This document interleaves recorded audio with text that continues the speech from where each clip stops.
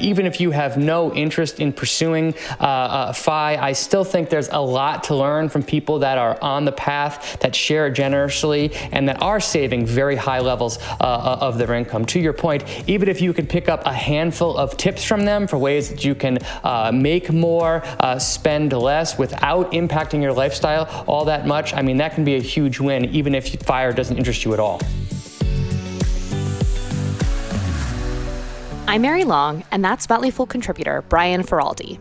Hopefully, your 4th of July holiday is off to a great start.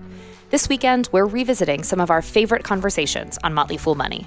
Last July, Dylan Lewis caught up with Brian to talk about the fundamentals of financial independence and how savers of all stripes can put themselves on a better path to reaching that goal. We're taking a little bit of a holiday ourselves. Our next new show comes out on July 5th. We'll see you then.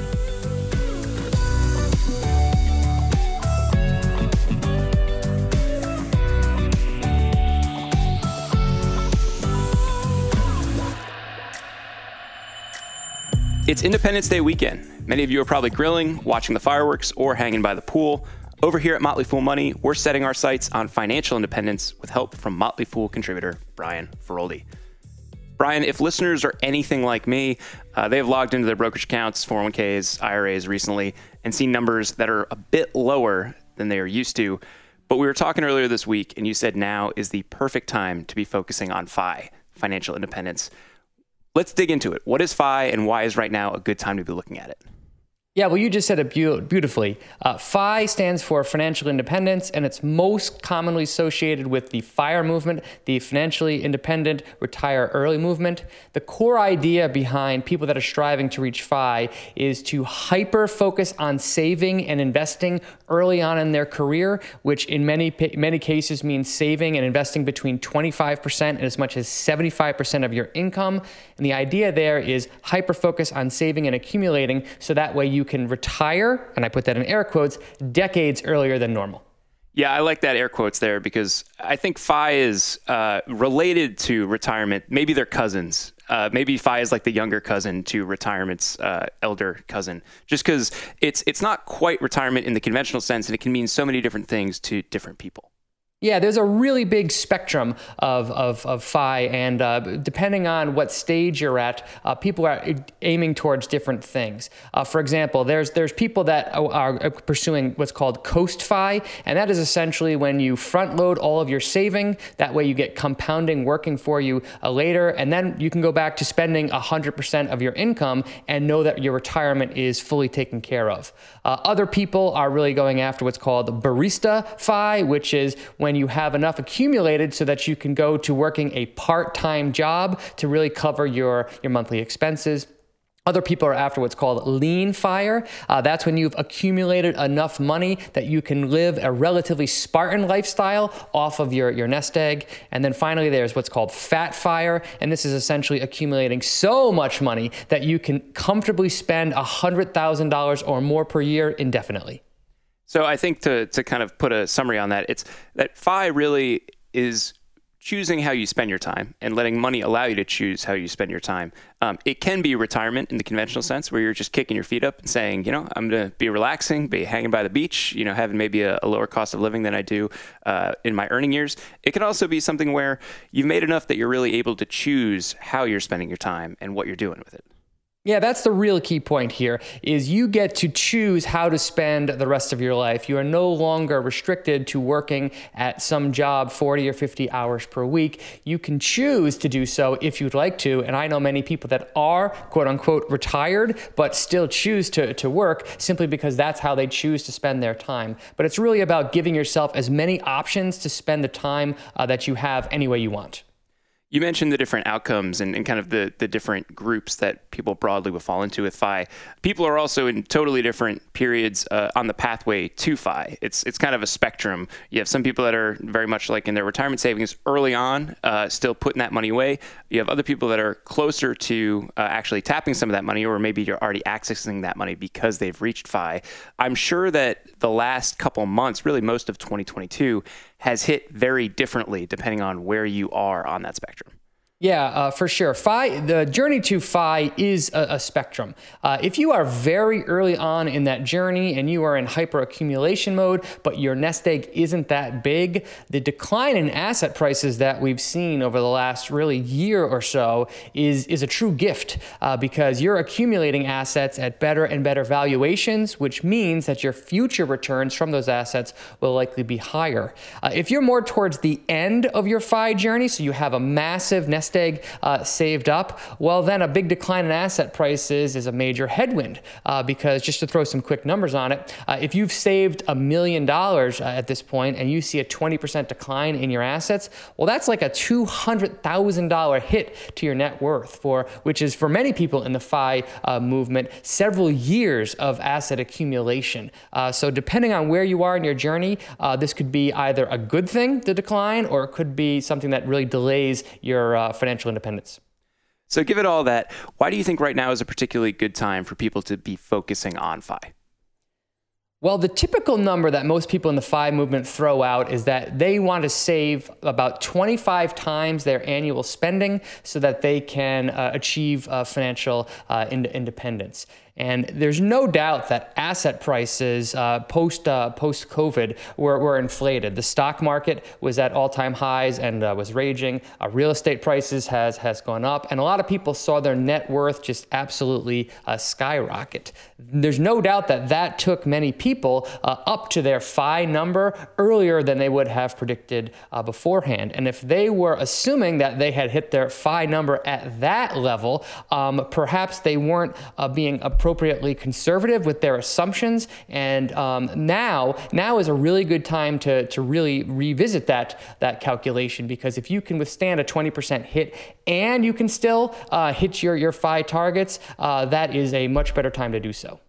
I like that line of thinking. I mean, the way that I will generally approach anything that I have, what I would see as an elevated level of risk to is to make the numbers as hard as possible. And I would say, quitting, especially a high-paying job, and deciding to move into something that is more of a passion or just something that you'd rather be spending your time doing, and maybe make some money along the way, I'd consider that something that's reasonably risky. You're giving up the certainty of a paycheck for something that's a little bit less known.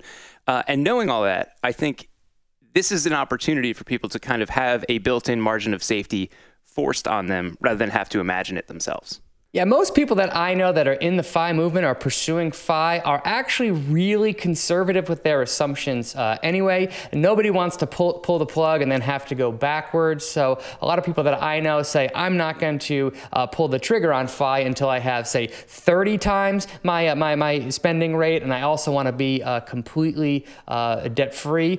So like you, I like to make really conservative assumptions if I was on the path to FI. And the times that we've gone through over the last year really show why that conservatism can pay off, because you have no idea what's going to happen to asset prices over any given stretch of time. So the more conservative you can be with your assumptions, the more you can withstand the shocks that we've seen in the markets. You mentioned that 25 to 30 times number, and the asset prices affect the numerator of it, but we're also seeing things that affect the denominator of it, which is, what you'd expect your expenses to be. There are a lot of things that have soared in prices recently, but I think now is another particularly good time to be checking in on where you stack up with FI, if that's something that's a priority for you, because it's a reminder that things may cost very different amounts in the future. Yeah, very, very much so. To your point, we've seen the price of housing skyrocket, of food skyrocket, of energy skyrocket. So even if you're very focused on keeping your expenses low, many of those expenses simply have to go higher given what we've seen with the inflation rate. Hence why it's an even better time now to recalculate your FI number based on a higher spending level to see if you can truly make it. Yeah, if you're sitting on a fixed mortgage, you're probably feeling pretty good, especially if you refinanced during the past 2 years. And if that's part of your plan where, you're going to be aggressively paying that down, having zero debt, your housing costs are going to be relatively locked in. If you're renting, maybe you're not feeling so awesome about the current state of things. But I think even if you have a vision of FI as you're traveling the country and you're spending a lot of time on the road, whether it be in a camper, a van, an RV, gas costs have proven that that's maybe a little bit more expensive than it's been over the last couple of years, and that might be worth bringing into the modeling that you're putting out for your financial future. Yeah, very much. But we should say, as pushback to what we're saying right now, the whole point of the 25x spending rate was based on the 4% withdrawal rate. And in theory, that 4% withdrawal rate was designed to be so conservative that it could withstand really any economic environment, including the one that we are going on now. So perhaps we're being overly pessimistic by saying people should be even more conservative. Yeah, we're adding conservatism to conservatism there, Brian. I think if we want to take a slightly more optimistic note, for people that are earlier on in their FI or FIRE journey, this is in kind of a way a do-over opportunity for them if they haven't been aggressively investing for a long time.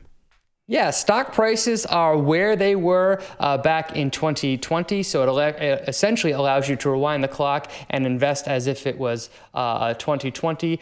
We should also say that COVID has created some new opportunities for people that are pursuing FI. Lots of companies out there are willing to hire people remotely, which frees up people to live wherever they want, and they can still take a high-paying job in a different part of the country. So it does. COVID has been a challenge to people in the FI movement, but it's also presented new ways of moving forward. For folks that maybe are hearing all of this and saying, this sounds pretty interesting, I'd like to spend a little bit more time digging into this. I'm not as familiar with it. What are the things that people should be focusing on, and what resources would you point people to?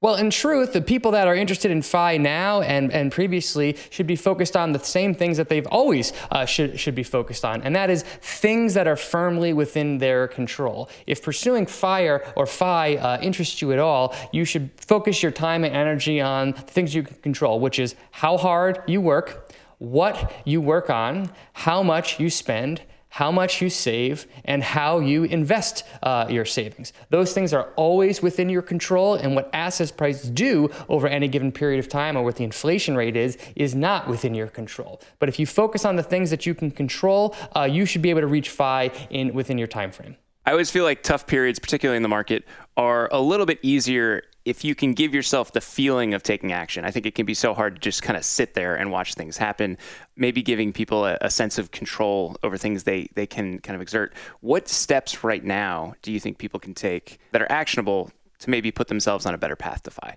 Well, one thing that is always within your control is upskilling yourself. Learning and taking on new tasks within your organization or where you work can lead to new opportunities for you down the road, which could potentially increase your income. That can also put you in a better position to negotiate when it comes to your job performance review and perhaps winning a raise in time. So focusing on yourself and focusing on your skills is always something that's a bright idea. Yeah, I think focusing on the top line in general, if you're looking at yourself as a business, Brian, your salary or your hourly wage or however you're collecting your money, that's basically your sales figure, right? And upskilling is a way to put yourself in a better position for that. We have seen, there are some stories coming out about layoffs happening at some companies, but broadly, we're still looking at what seems like a pretty tight labor market and what looks an awful lot like a worker's labor market right now, which is also good if you're trying to expand that top line figure.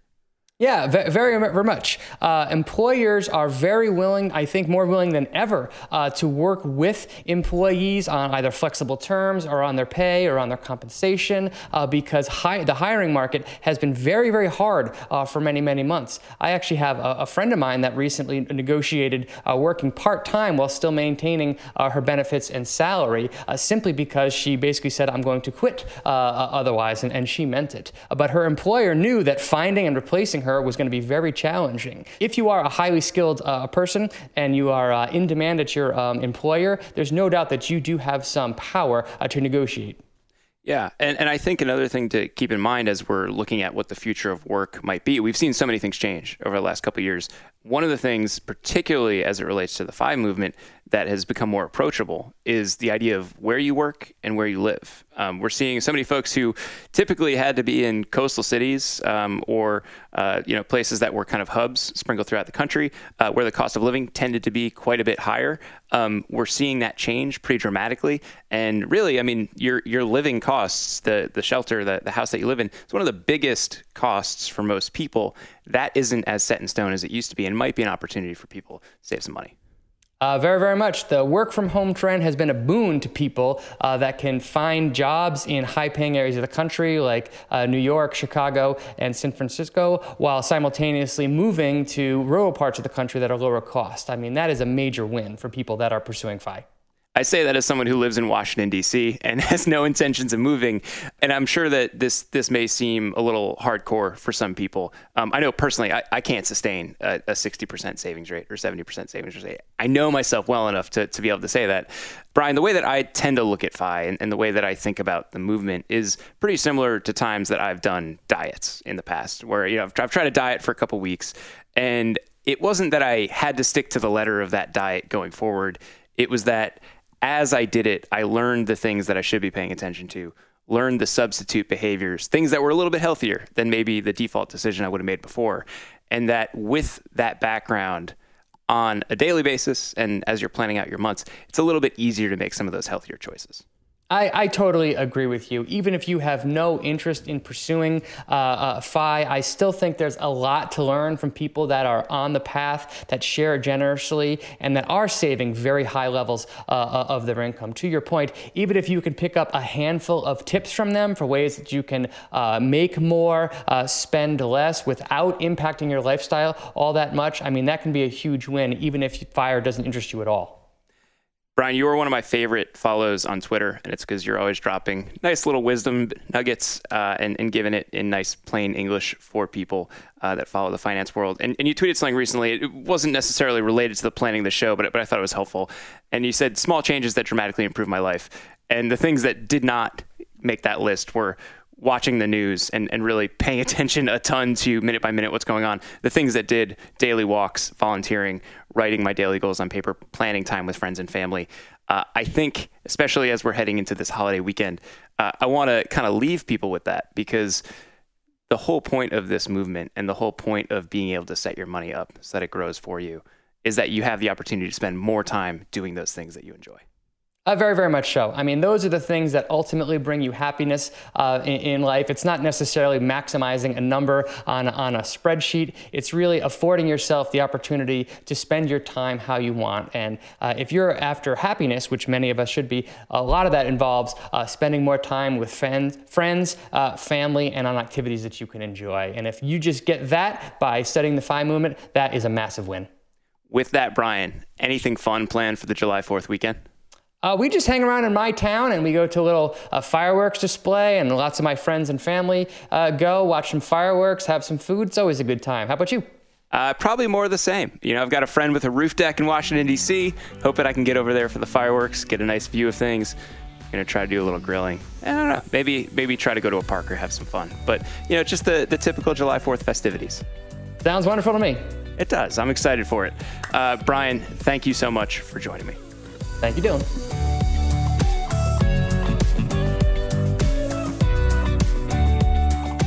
As always, people on the program may have interests in the stocks they talk about, and the Motley Fool may have formal recommendations for or against, so don't buy or sell stocks based solely on what you hear. I'm Mary Long. Thanks for listening. Remember, we're off until July 5th. Enjoy the holiday, and we'll see you back on Wednesday.